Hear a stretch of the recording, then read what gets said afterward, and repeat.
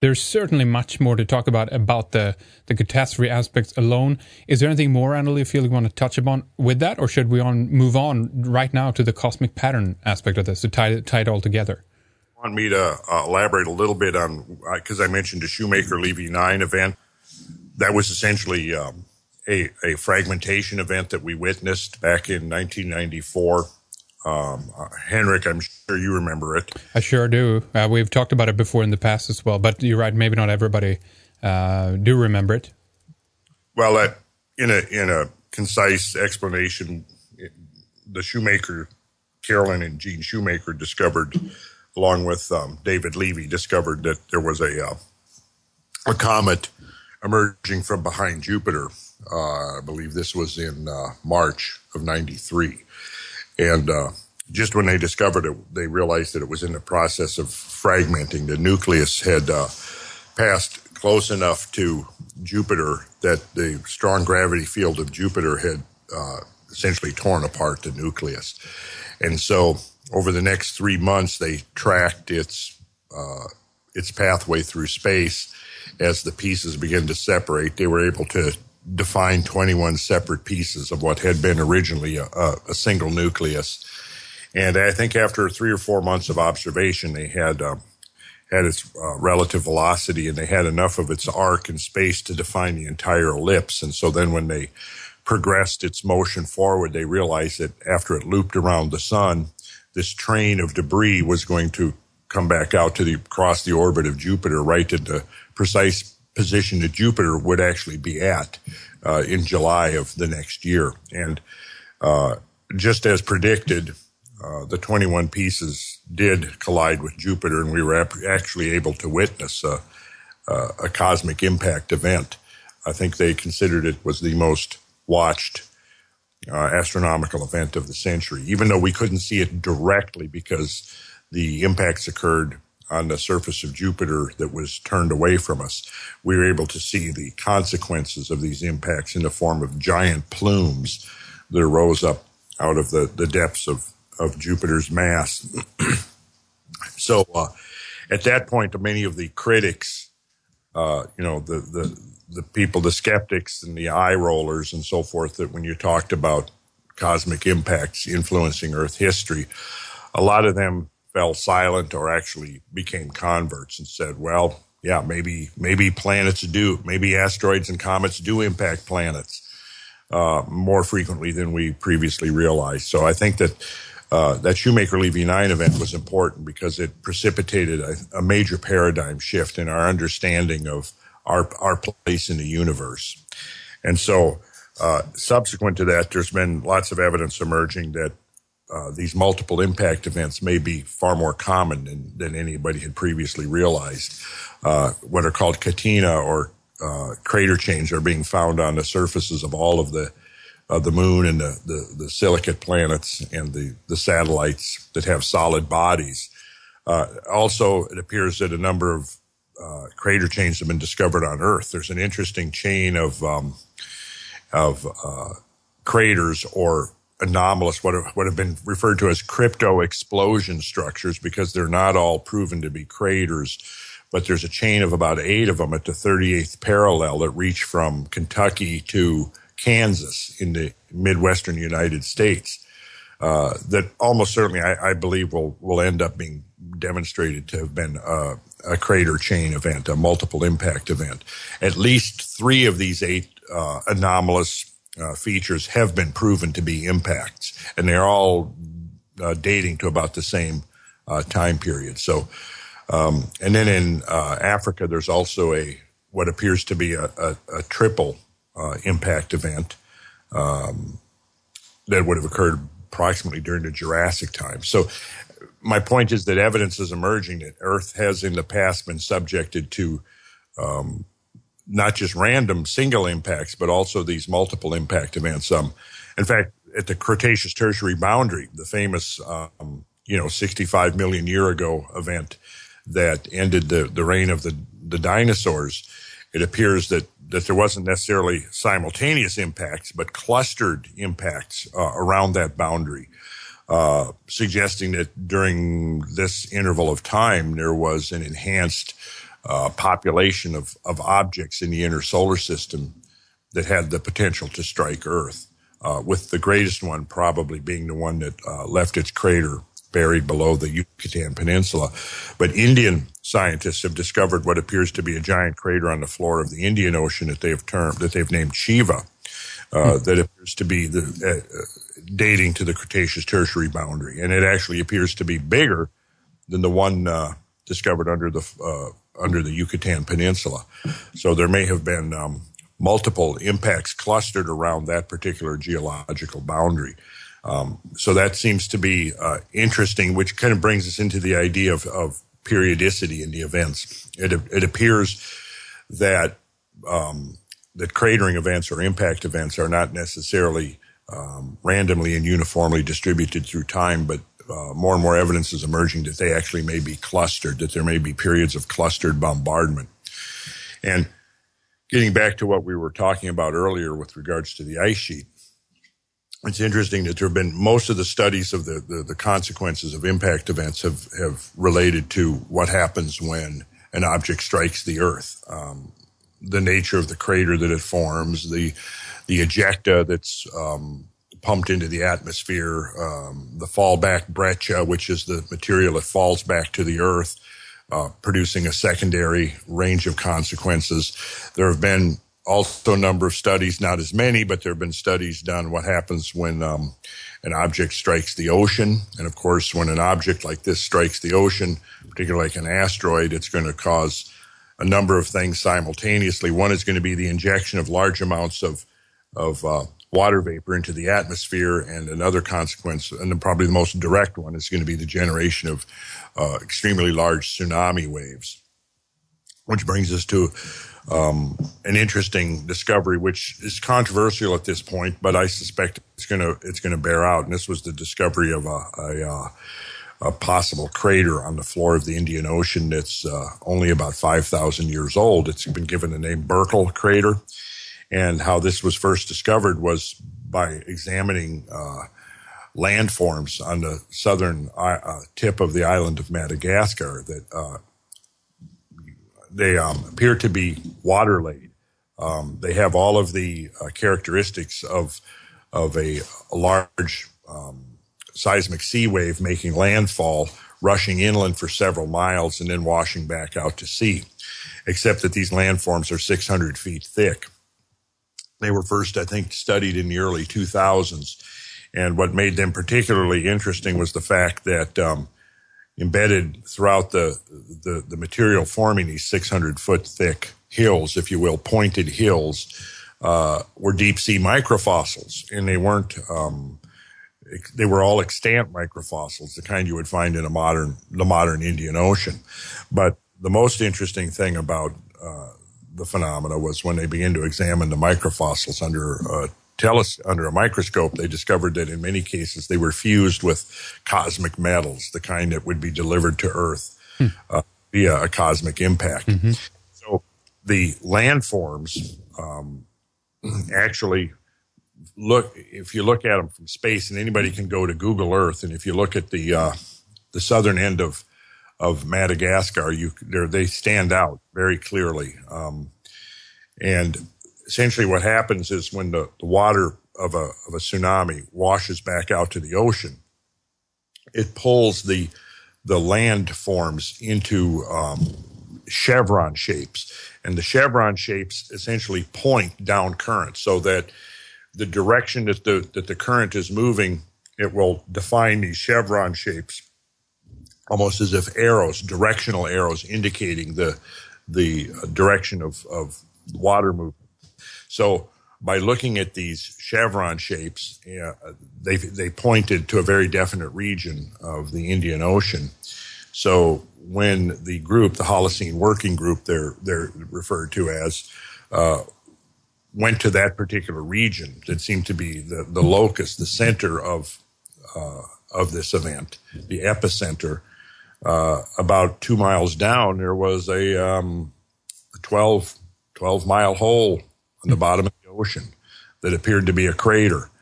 Now, obviously, in order to prove this, somebody's going to have to go down and probably extract samples directly but it has all the appearance of being a crater that's on the bottom of the ocean floor. And given the size of the thing, it would have been an extraordinary event. Now, the dating of the microfossils in the Chevron Hills in Madagascar shows that they're about 5,000 years old. So this is interesting because if this was an asteroid or a comet that fell into the Indian Ocean 5,000 years ago, generated tsunamis that, when you look at the Chevron Hills, the thickness of the hills would be an indication of the minimum run-up height of the wave when it made landfall. So, I mean, just what we've seen in recent years with the tsunami in Indonesia in 2004 and the recent tsunami in Japan, the devastation that can be caused by a 30 to 50 foot tsunami, it becomes almost incomprehensible to try to imagine what a 600 plus foot tsunami would do when it made landfall. But it would certainly generate and affect all the coastal regions of the Indian Ocean. And if you look at the configuration of the Indian Ocean, the Sea of Arabia constricts into the Persian Gulf, and any seismic sea wave moving north up into the Arabian Sea would condense and be compressed as it moved into the narrow constriction of the Persian Gulf and probably attain pretty extraordinary depths. And so it's very possible that this wave would have struck the Tigris-Euphrates Valley and moved considerably north up the valley. And that certainly, in my mind, could have given rise to the stories of Noah's flood, or possibly the flood recounted in the Epic of Gilgamesh. And it's interesting when you read the biblical account, it certainly does sound like Noah was probably in the region of Ur, which would have been, southern Iraq, and ended up, in the foothills of the Ararat Mountains, which would have been to the north, which is exactly where a great sea wave would have moved. And in the description from the Bible, it's rather suggestive because, it talks about how the fountains of the great deep were broken up and the windows of heaven were opened and the rain was upon the earth for 40 days and 40 nights. And essentially, if you had an asteroid fall into the ocean, the first thing you're going to have is, if we use the metaphor of the fountains of the great deep for the ocean, certainly describing them as being broken up as the asteroid strikes the ocean would be pretty apt description. And then it would be followed by the rain out of the tremendous amount of water vapor that was injected into the atmosphere. And so, when you read the story of Noah's flood in that context, it almost begins to make sense, in a naturalistic way. If we are open to the possibility of these kinds of cosmic events that we've been talking about. And then, interestingly, Noah, with so many of the other flood events, it has this moral connotation to it, which certainly seems like would be a natural thing for survivors to do, to impose a kind of a moral interpretation on these natural events. But there's another consistent element to the story that we find, whether it's, Utnapishtim or Deucalion or Xisuthros or any of these, culture heroes that survived great floods, is that through some means or mechanisms, they had foreknowledge of the coming or impending event. Right. Well, that's a bit interesting, isn't it? Tell us a little bit about that. Well, obviously, in the typical religious context, that would be given a supernatural interpretation. But like referring back to Shoemaker Levy 9, clearly here we had a sense, if you will, of a prophecy. Well, in a year from now, Jupiter's going to be struck by 21 objects. If a similar event had happened and we were able to track the motion of a disintegrating comet nucleus or an asteroid around the sun and realize that at some future date it was going to intersect the Earth's orbit at the precise time the Earth was going to be there, one could, in a sense, invoke a prophecy saying, the world will be destroyed on such and such a date. In the case of Shoemaker Levy 9, the astronomers were actually able to pinpoint almost the hour of arrival and the region of Jupiter where the impact was going to occur. So, I mean, we're stretching it a little bit here, but it leads us to the possibility that a culture with enough scientific sophistication could predict such an event perhaps years in advance. Even as we're looking at, the possibility of Apophis intersecting the Earth's orbit several decades from now. Yeah. So, again, if we just assume that folks back then were scientifically illiterate, then this is not really a possibility. But if we're open to the possibility that perhaps there was a greater degree of scientific literacy than we're currently aware of, and that someone, 5,000 or 6,000 years ago had the enough scientific sophistication to actually predict such an event, then we have a means of saying, well, here's how we could have foreknowledge of such an event without necessarily relying on supernatural explanations. How advanced do you think the technology would have to be, and is that plausible in your view? A telescope is pretty sophisticated, but you wouldn't necessarily, to be able to develop that lens. The lens is necessary to peer into space, and given that we certainly know that ancient cultures all over the world were obsessed with the astronomical environment, that was certainly expressed through their architecture, but certainly also through their writings. They were astute observers of the heavens, and were able to, we admit now and acknowledge that they were able to predict eclipses far in the future. We know that their monuments were constructed that gave them a great deal of precision in their observations of events along the plane of the ecliptic. There's an interesting work. Let me see. I'm trying to remember the name of the author. It'll come to me in a second. About 10 years ago, he proposed that in his book, and it should come to me in a second, but he proposed that many of the ancient temples that now, clearly have astronomical alignments in them were actually used as a type of celestial observatories. And that he opened the door to the possibility that they were used for predicting, not only the movements of planets, but possibly comets and asteroids that could be observed. Now, could it also be that maybe they didn't see comparatively they're small objects, comets and meteorites, as opposed to planets out there moving along, and it could be that if it's true that there is a pattern to this or a cyclical frequency to this, that it simply could be predicted if they were in tune with these patterns of when they come around, basically. So maybe they didn't build a telescope literally and saw it in that way, but they knew that every X amounts of years or what have you, something of this nature seems to occur. Could that be the possible explanation? Definitely, I think that could be a possibility. And I think the evidence is emerging that there is a periodicity to these types of events that, what I mentioned earlier, clustering. No, we don't have to go to necessarily that they were able to build telescopes.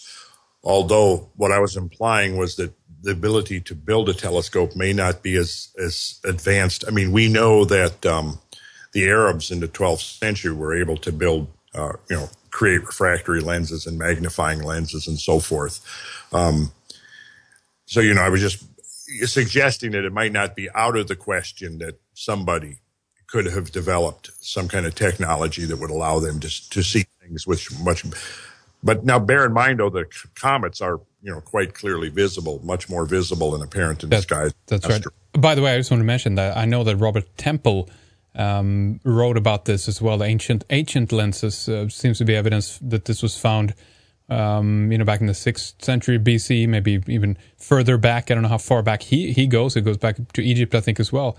I don't know if the book is called The Crystal Sun or if that just was an article I remember reading about that. But in any regard, I just want to put it out there that this is one of the theories, and that might be what you were alluding to first as well, Randall. I don't know. It is, and that's one of those things I'd certainly like to research more, because I'd be very interested in what specifically could they have known through their own observations and so on. But Yep. like you said, if there's a cyclicity to this, that knowing that there are epochs where events of this nature we would be more susceptible to these type of events. Then perhaps they were basing some of their predictions upon those events. And I think that is the case. I think the evidence suggests two things: that the ancient concept of time was definitely more cyclical than linear. In the Judeo-Christian tradition, we kind of come from a definite creation started on day one of the 7 days, and then it'll go until Judgment Day. So time begins with day one and ends with Judgment Day, and it kind of moves in a linear fashion. And we are kind of now more in a recognizing that the traditional cultures tended to look at time as more cyclical rather than linear. And the idea being that, obviously in our day-to-day and year-to-year experience of life, we think of time as cyclical, and our whole routine of life is based around cycles, much less so now as we live in a more advanced technological society. But certainly if we go back 100 to 200 years ago, when the means of subsistence was primarily agriculture, we were most definitely, our lifestyles were definitely linked in with the cycles of the season and so forth. But still, obviously we get up in the morning, we go to work, we come back, we go to sleep at night, and our whole routine is based around the daily cycle or diurnal cycle of the planet rotating on its axis. And then we go through the cycle of the year, which is, we have the seasons of the year, and we have our seasonal celebrations and our holidays, of course, all of which have very ancient roots, and all of which are ultimately linked to astronomy or astronomical cycles. And of course, anybody who looks at astronomy realizes that everything is cyclical. Whether you're talking about the motion of the moon, which gives us our month, and the 4 phases of the moon giving us the 4 weeks, or the cycle of the sun, kind of gets us to the idea that in the ancient concept of time, there was a sort of a progression, if you will, of various scales of phenomena. So as the cycle of the day was to the cycle of the year, then there was a greater year, which I don't know if you're familiar with the book by ever heard of the book Hamlet's Mill? Sure have. Oh yeah, we've mentioned it many times on the program without a guest. Yep. Yes. Well, the contention in that book is that humans' knowledge of precessional cycles, precessional motion goes way, way back. Yeah. Preceding Hipparchus by thousands of years, and that the archaic model of time was built upon this motion of the precessional cycle. And so this idea of the great year has always been very intriguing to me, and this idea of cyclical time.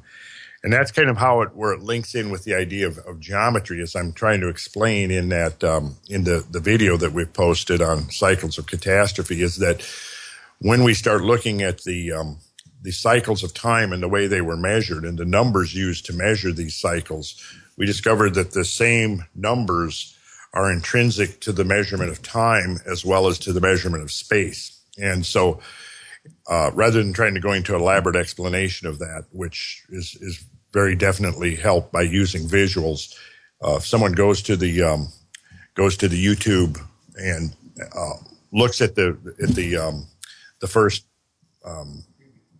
preview of the DVD, it's very visual. So you'll be able to see how we're trying to link time and space through the numbers of geometry, the sacred numbers of geometry. And I'll just give you a quick example.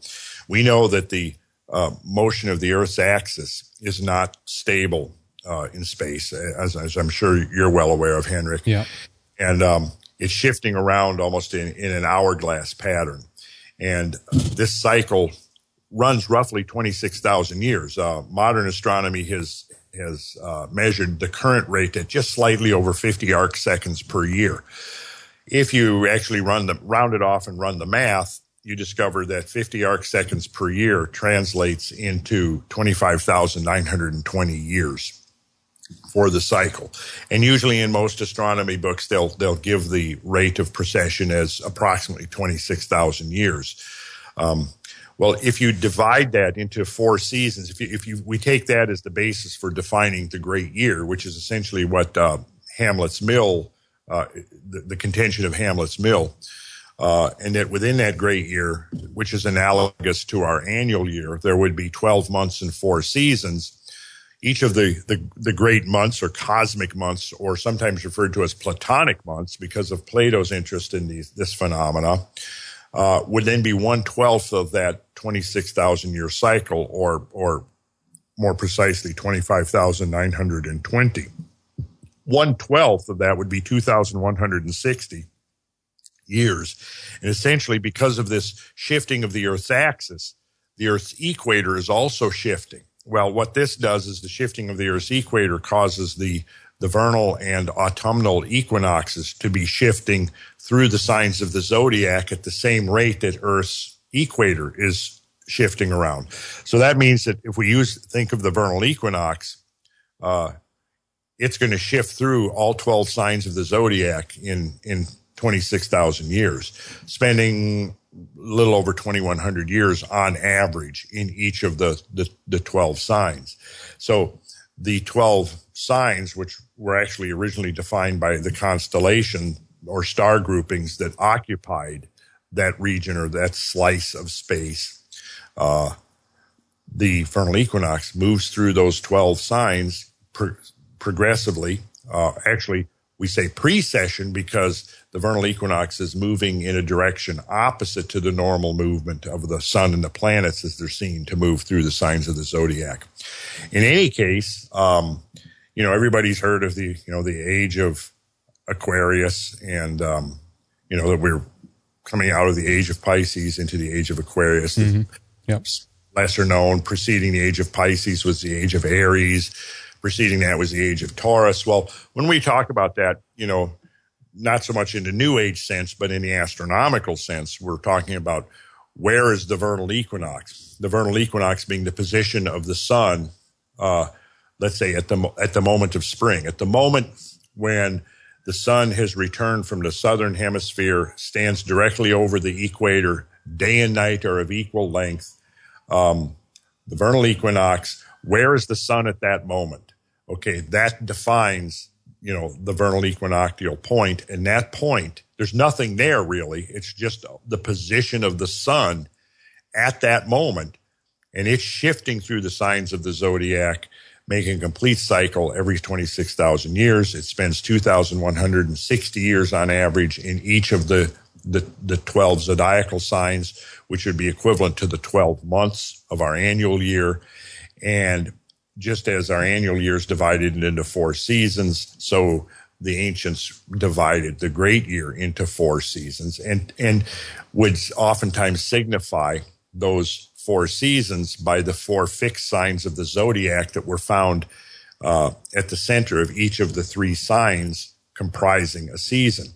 We find that symbolism presented, for example, in the prophecies of Ezekiel and the Bible in the Old Testament and the prophecies of St. John the Divine in the Apocalypse of the New Testament, when they're talking about the 4 beasts or the 4 creatures, they're depicted also in much of the architectural iconography of the Middle Ages in the form of the bull, the lion, the eagle, and the man.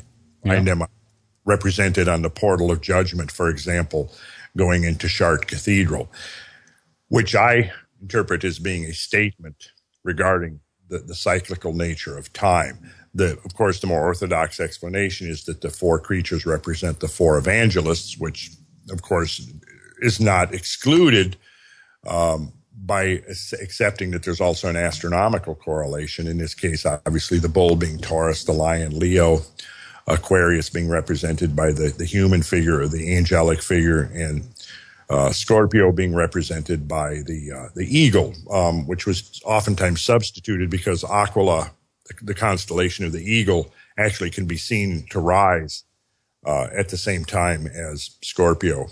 Okay. Well, so that's a hint. That's a big hint. That means, well, maybe we'll talk more in detail about that later. But it means that the knowledge about that has been passed down, and it's there for those who have have the capability of seeing it, I guess, huh? With eyes to see and ears to hear. That's right. Yeah. And then so you can't, many of these cathedrals, I mean, if you travel over Europe and go into the cathedrals, whether, Romanesque or Gothic cathedrals, you find this effigy of Christ in glory surrounded by the four ages of the world, which, I definitely see that it maybe is a sort of an esoteric reference to one of the fundamental tenets of sacred writings all over the planet, is that there is this idea of cyclical time and key points within there. I think that there's a more universal Judeo-Christian tradition that has sort of tended to be lost with the rise and dominance of certain orthodoxies, which I think is much more in line with earlier traditions of cyclical time. And I think that hints of that come through in the biblical narrative. I mean, even in the creation account, when Yahweh gets to creating Adam and Eve, and he gives them their marching orders and tells them, be fruitful and multiply, replenish the earth and subdue it.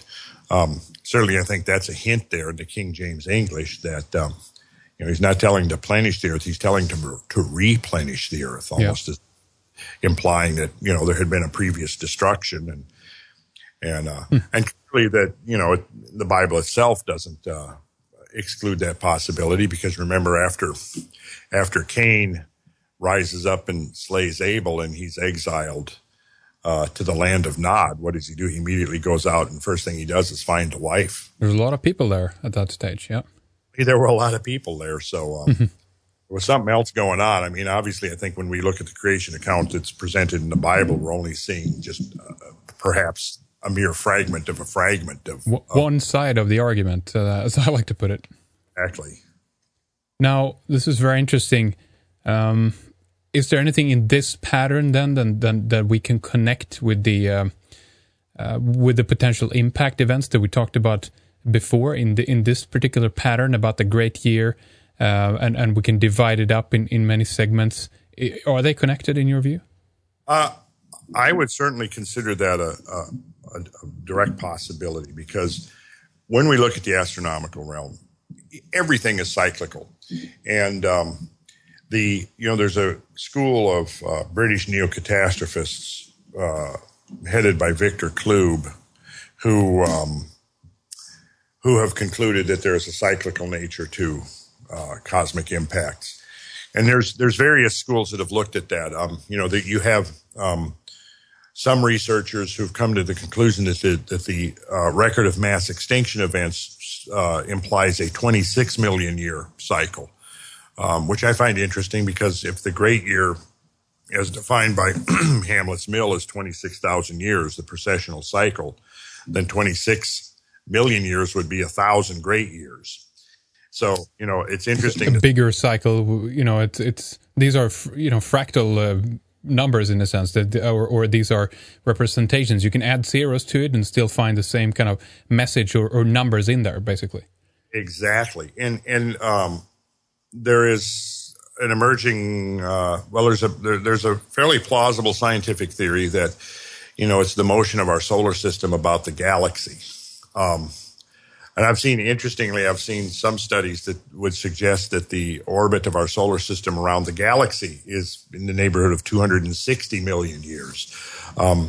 But as the solar system rotates around the galaxy, it oscillates above and below the galactic plane.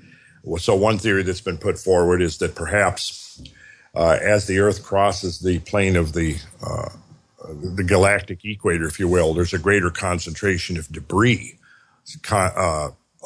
distributed around the galactic equator, and that there will be epochs in which our solar system is going to be moving through these greater concentrations of galactic debris. Now, when we talk about the architecture of the solar system, and you mentioned to the average layperson the solar system, they generally think of the sun, the Earth, the moon, and the rest of the planets, going out to Neptune and Pluto, whether Pluto is a planet or not. But usually that's where the solar system ends, but really the solar system goes considerably beyond that, really up to about 50,000 astronomical units, which is an astronomical unit being the distance from the sun to the earth. Well, within that much greater definition of the solar system, you have the realm of the comets. You have the Kuiper disk, which essentially begins to phase in outside the orbit of Neptune and extends out and then phases into what's known as the Oort cloud, which is a great spherical shell of comets, perhaps with hundreds of billions of comets that surrounds the solar system, and in effect reaches almost halfway to some of the nearest stars, which are, roughly 4.5 light years away. These comets, these hundreds of billions, perhaps even trillions of comets that are left over, if you will, from the formation of the inner solar system, are in a very quasi-stable position. They're slowly orbiting the sun, way, way, way out there in deep, dark space. But they're very susceptible to being perturbed. Ordinarily, not much is going to be out there to perturb them, but if these ideas of the solar system crossing the galactic plane have merit, it's possible that during these episodes, the comets in either the Kuiper disk or the Oort cloud are jostled enough that it can send them cascading towards the sun. Interesting mathematical studies that have been done in recent years suggest that the placing of the outer planets happens to be just precisely what would be needed in order to set up what has been described as a bucket brigade, a delivery system of comets from outside the orbit of Neptune to inside the orbit of Jupiter.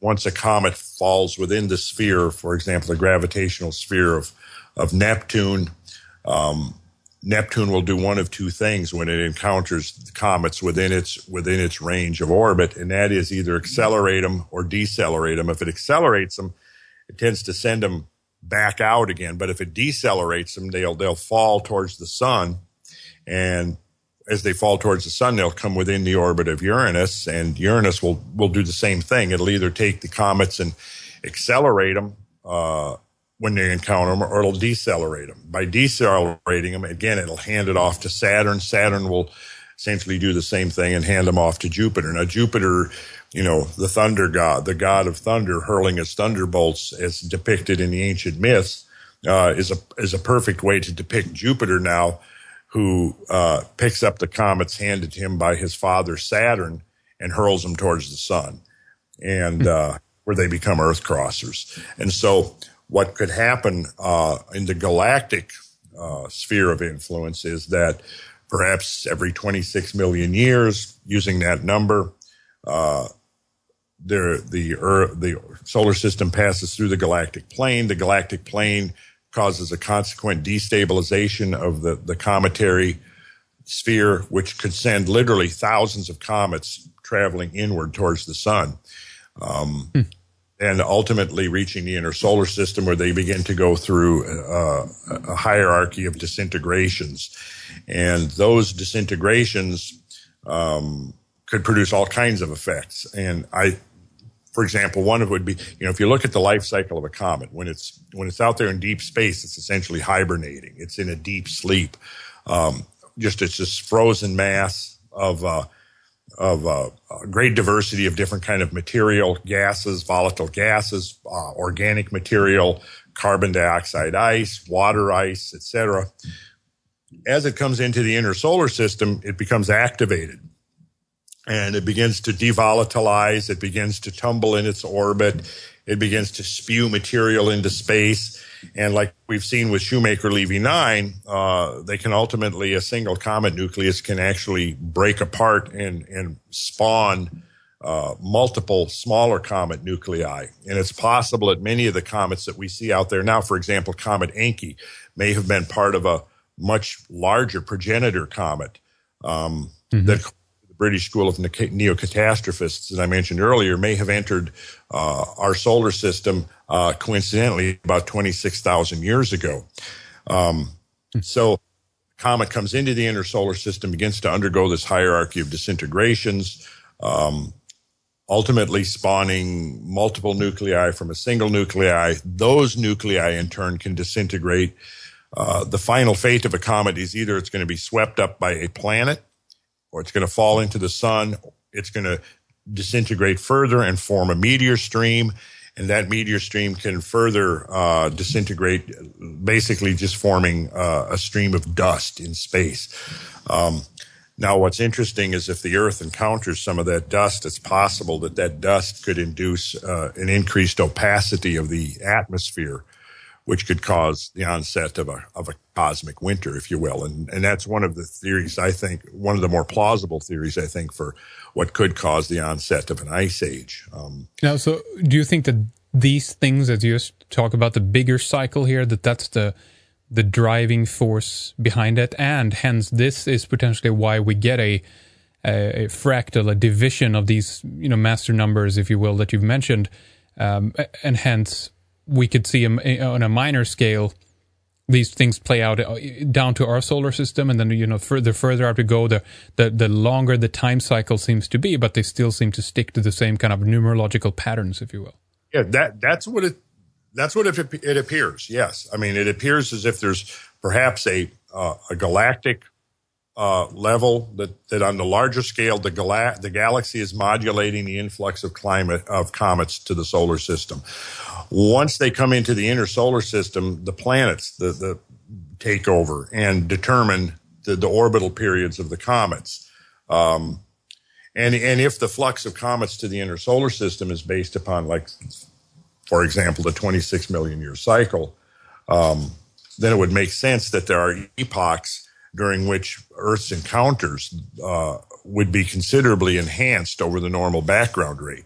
Then once you've got this episode of enhanced flux of comets to the inner solar system, once they've gone through their normal life cycle over a period of, say several tens of thousands of years, they'll finally, dissipate in one way or another, and then the cosmic background will subside in activity for a while. And it appears as if, that when you look at the evidence for climate change over the last, say, 150,000 years, which can now be reconstructed with a high degree of accuracy based upon ice core samples, it certainly seems that, like, the last 10,000 years of the Holocene has been considerably calmer compared to some of the changes that have documented to have taken place repeatedly throughout the Ice Age. Typically what we see, the largest swings in temperature throughout the Holocene appear to be, 1 to 4 degrees being the maximum.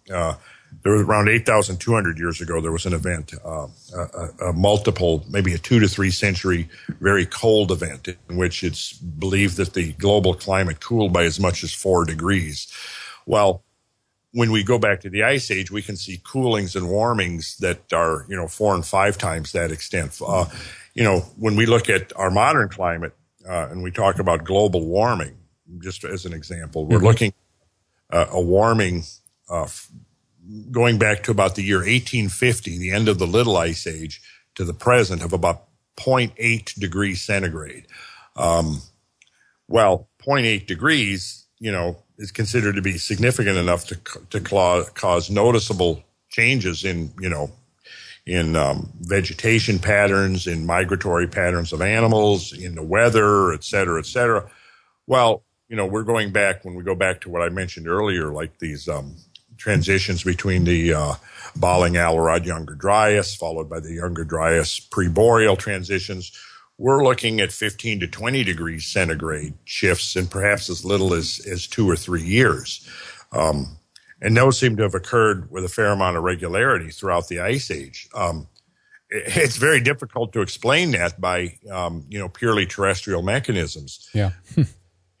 Begin to expand our understanding of the environment to include the cosmos, then we have several possible ways of doing that. For example, the most effective greenhouse gas is water vapor. And That's if right. you were to drop an asteroid into the ocean, that's going to create a pretty impressive canopy of water vapor that's going to be, distributed pretty widely around the planet. And that could have a very considerable short-term extreme warming Let's say that it's by the way, it's a good example because it's funny to listen to, when we hear about alleged, anthropogenic global warming, that with our cars and all that, we play a huge impact on the environment when we seem to have no clue about the larger cycles of these things and how the climate is always in flux, always changing, although they might be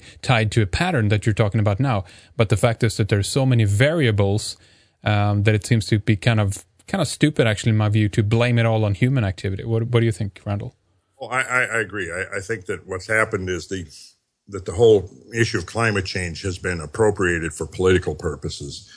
And yeah, it's ridiculous to try to blame all climate change on anthropogenic influences.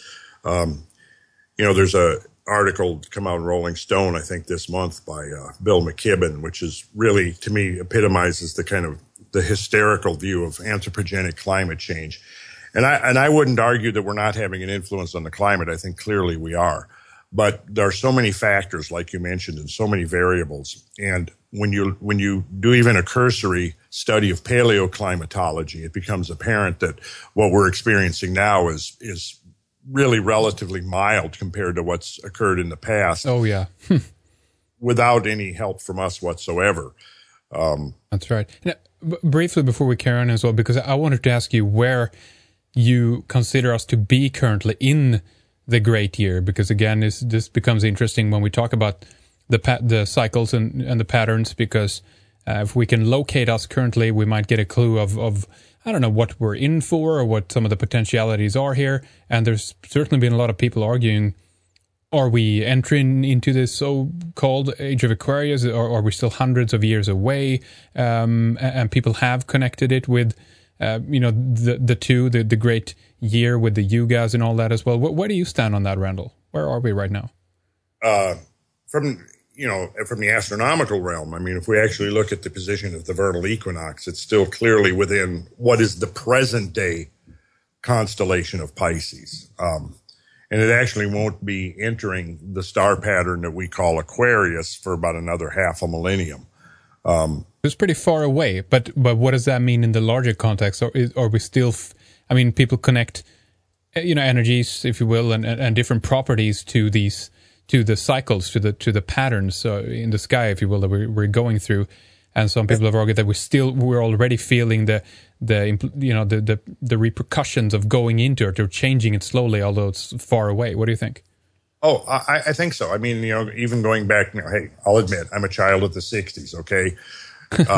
So, the age of Aquarius, well, it clearly shifts, it indicates a shift in our understanding, our thinking, or how we think about our role in the world and how things happen.